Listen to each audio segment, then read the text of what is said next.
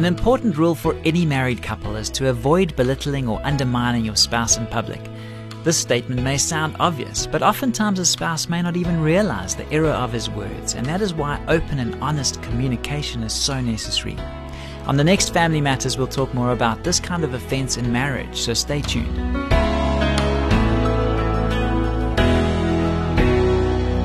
Hi, I'm Graham Schnell for Family Matters, where we offer practical advice from Focus on the Family.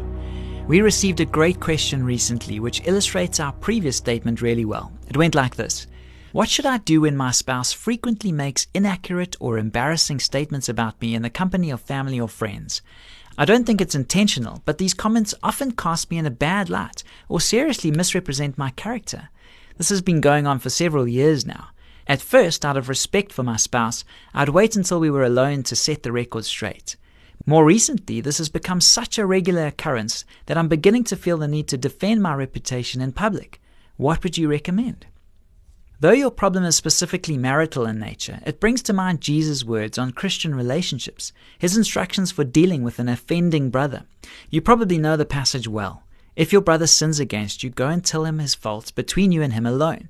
If he hears you, you've gained your brother. But if he will not hear, take one or two more, that by the mouth of 2 or 3 witnesses every word may be established.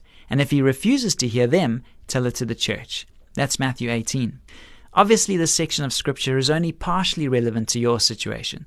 Let's see how it might look in actual practice. You've already tried the first step. You've expressed your concerns in a private conversation with your spouse on several different occasions. Unfortunately, the message doesn't seem to be getting through. In spite of your efforts, your spouse continues to treat you with disrespect in the presence of others, a very serious matter in light of Peter's exhortation to husbands to honor their wives, lest their prayers may be hindered. That's 1 Peter 3 verse 7.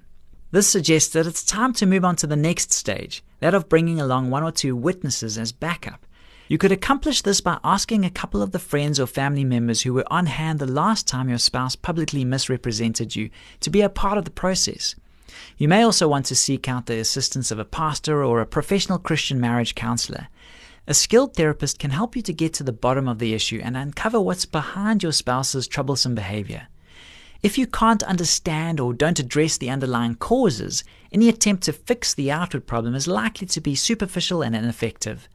Find out what it is that's driving your spouse to treat you this way. Could he or she be promoting inaccuracies about you out of insecurity? In other words, as a means of building personal self-esteem at your expense? Is it a question of narcissism, a desire to control, or perhaps a passive-aggressive response? Would you characterize this behavior as a form of abuse? Or is it rather something that can be chalked up to plain old ignorance or insensitivity? It's always possible that your spouse isn't even aware that you've been hurt by his or her comments. That's a detail that would be well worth knowing.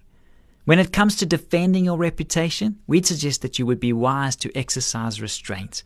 While it's not a good idea to try to set the record straight with a heated response, a brief and kind correction along the lines of, "I think that's a bit of an exaggeration," may serve to keep the situation in check.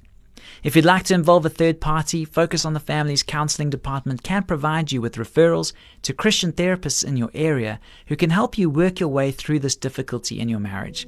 Please call 031 716 3300 to speak to someone who can help.